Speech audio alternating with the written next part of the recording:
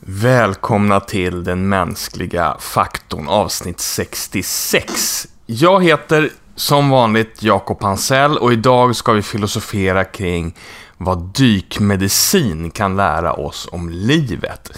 Anledningen till det är, förutom den alldeles uppenbara och uråldriga livsvisdom som har odlats inom dykmedicin och som alla känner till, så är anledningen att jag nyligen har varit på kurs i dykmedicin. Och även min mentala kapacitet har vissa yttre gränser, om än orimligt generösa.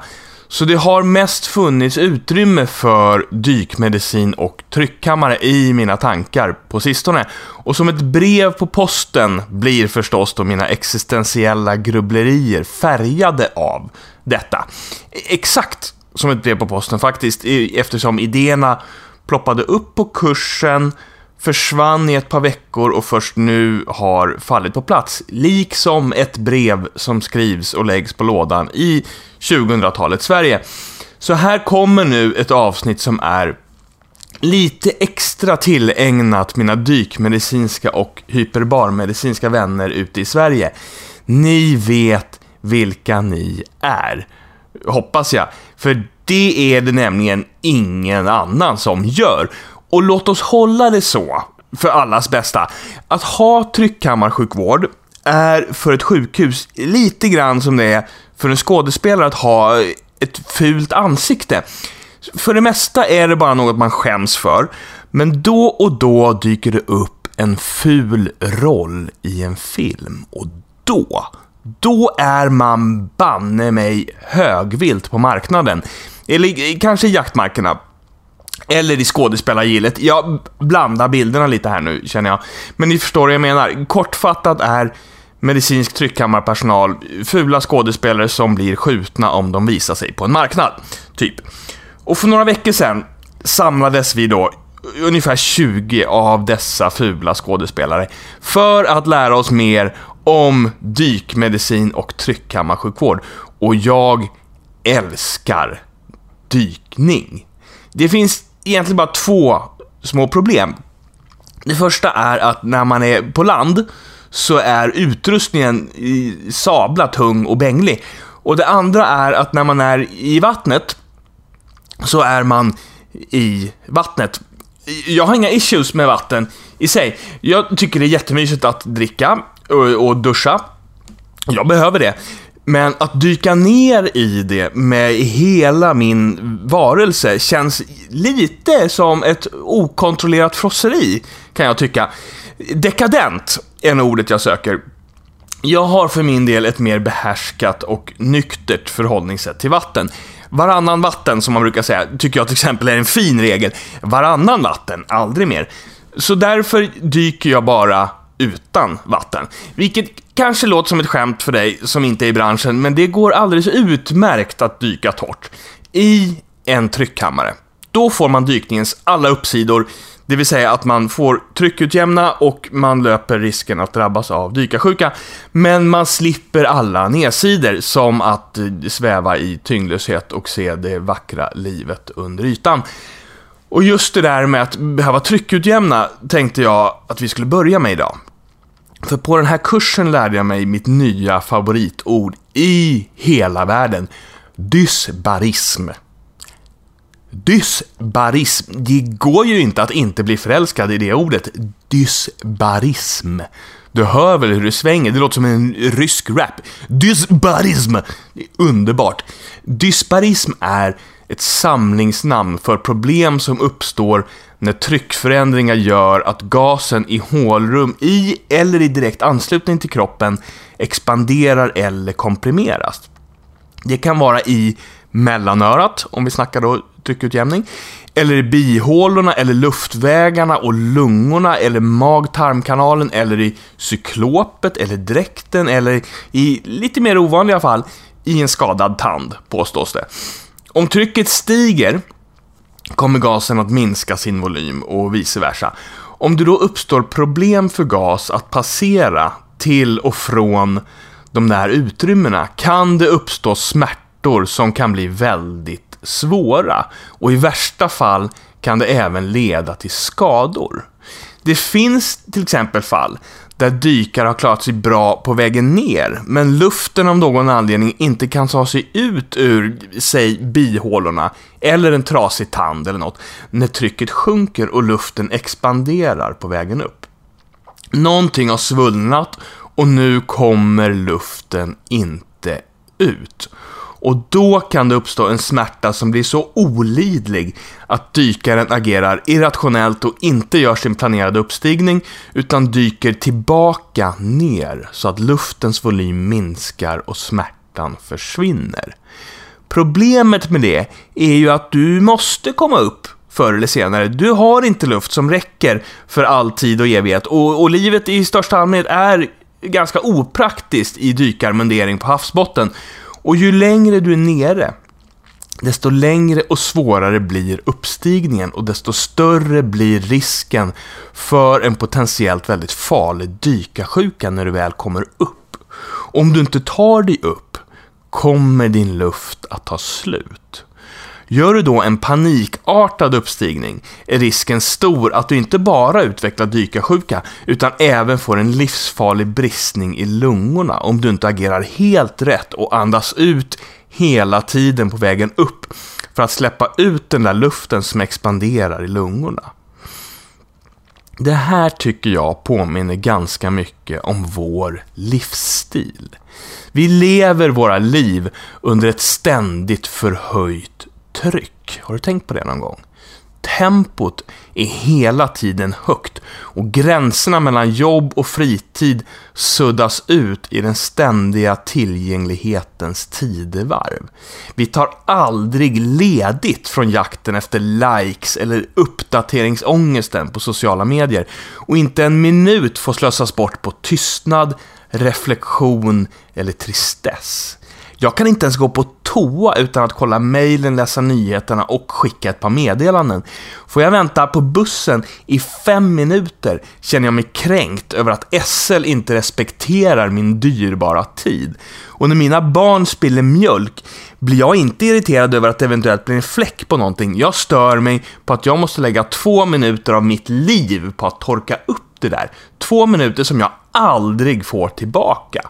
Och vi ska bara inte prata om kroppshetsen och vår tids omöjligaste ekvation. Att vi aldrig förr har haft så stillasittande arbeten och aldrig förr har hyllat den perfekta kroppen så mycket som idag. Vi lever under en ständig press, ett ständigt förhöjt omgivningstryck på oss att vara på ett visst sätt för att passa in, för att duga och för att förtjäna den bekräftelse som bevisar för oss själva att vi existerar och betyder något. En press att prestera och att synas och höras och leverera. Och vad händer när det där trycket sjunker? När vi blir sjuka eller tar ledigt från jobbet. När telefonen går sönder eller vår internetuppkoppling havererar. Hemska tanke. Ganska ofta kryper någon slags smärta på, eller hur? Det där som gör ont i själen börjar göra sig påmint. Det där som du inte har bearbetat eller de där otäcka tankarna på vad som är meningen med att du existerar kryper fram. Oron för att den svenska folkateismen faktiskt ska ha rätt och det inte finns någon mening eller något syfte med vår existens.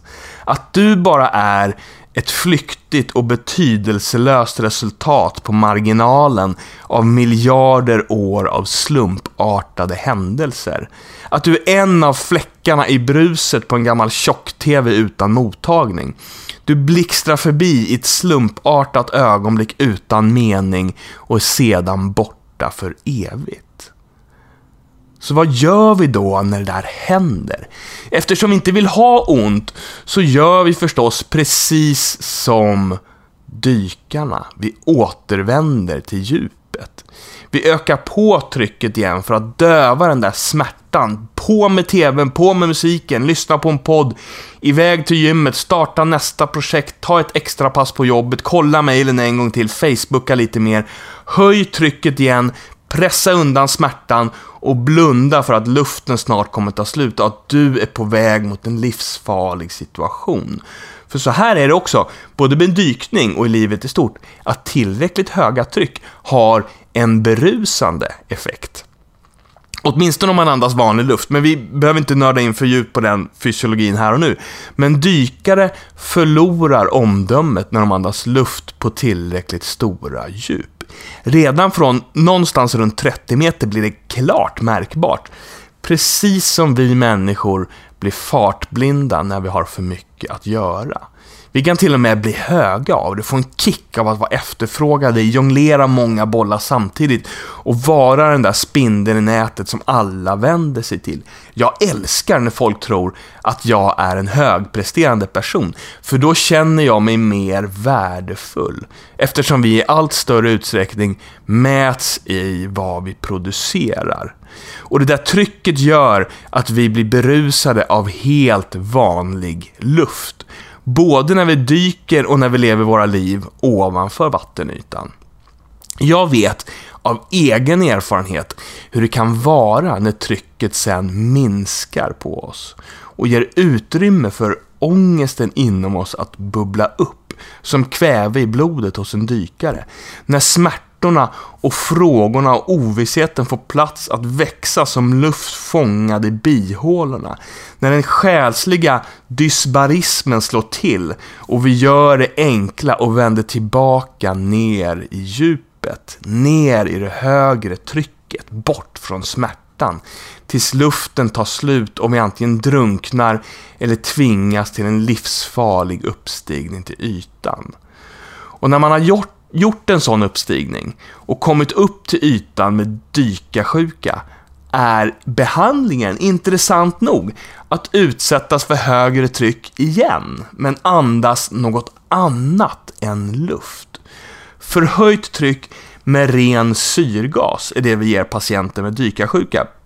Grovt förenklat kan man säga att trycket pressar ihop luftbubblorna så att de försvinner och så byter vi ut kvävet i de där upplösta luftbubblorna mot syre som är en gas som kroppen konsumerar till skillnad från kväve. Och sen kan vi långsamt sänka trycket utan att det blir nya bubblor och således utan att någon dykarsjuka uppstår. Jag har förstås ingen aning om hur livet ser ut för dig som lyssnar på det här. Men om du känner igen dig i att smärtan, ångesten och tvivlen smyger sig på när tempot sjunker, ditt ständiga inflöde mattas av och tystnaden infinner sig, då vill jag bara säga att den där smärtan, jag tror att den är något som du måste ta dig igenom. Du måste komma upp till ytan. Alternativet att öka trycket för att döva smärtan är ingen långsiktigt hållbar lösning. Det är en väg som bara har ett slut. Du kommer att få slut på luft och antingen drunkna eller ta dig upp i panik och med fara för livet. Och har du hamnat där, att tryckskillnaden inte bara förorsakat dig smärta utan faktiskt hotar att ge dig men för livet. Om du har drabbats av själslig dykarsjuka, då är behandlingen att höja trycket igen men byta ut din gamla vanliga luft mot ren syrgas. Byt ut jakten efter likes, uppdateringsångesten, byggandet av ditt eget varumärke och sökandet efter lycka, rikedomar och status mot något annat under högt tryck. Sök efter friden i att acceptera dig själv som du är istället. Öppna dina ögon för glädjen i ditt liv som det ser ut istället för att jaga efter det liv som reklamen och idealen säger att du borde leva. För det är en jakt som aldrig kommer att ta slut. Vi kommer aldrig finna lyckan förrän vi slutar jaga efter den. Vi är förstås alla olika och jag tänker inte låtsas som att jag vet vad du behöver eller vilken väg som passar dig. Men jag är fast övertygad om att många av oss skulle må bra av att lägga lite mer tid och energi på vårt eget inre. Att vårda vår själ och vår ande lite mer.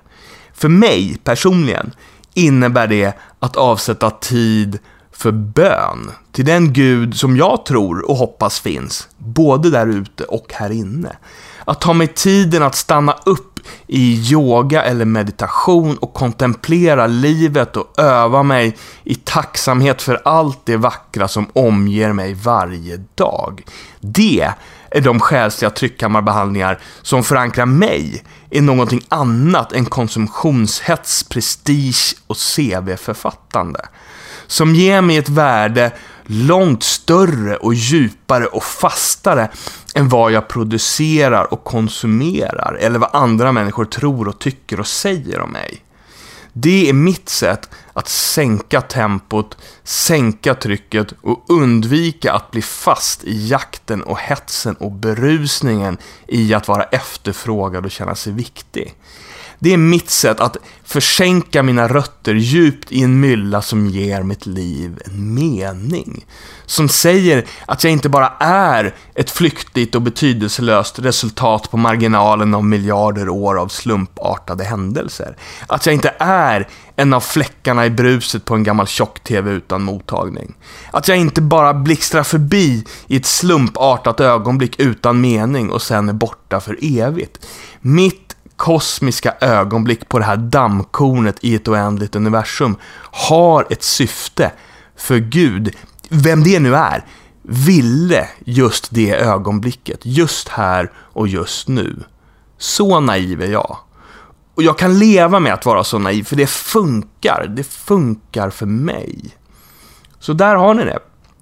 En filosofisk utläggning om dysbarism. Och jag kommer förstås snart tillbaka igen, faktiskt med ytterligare ett dykmedicinskt inspirerat avsnitt där vi ska prata om vad lungfunktionsundersökningar kan säga oss om andlighet, vilket jag själv blev lite rörd av när jag insåg det, så det kan ni se fram emot. Men det återkommer vi till. Så nu återstår bara för mig att säga som vanligt att jag heter Jakob Pansell. Du lyssnar på den mänskliga faktorn och vi hörs snart igen.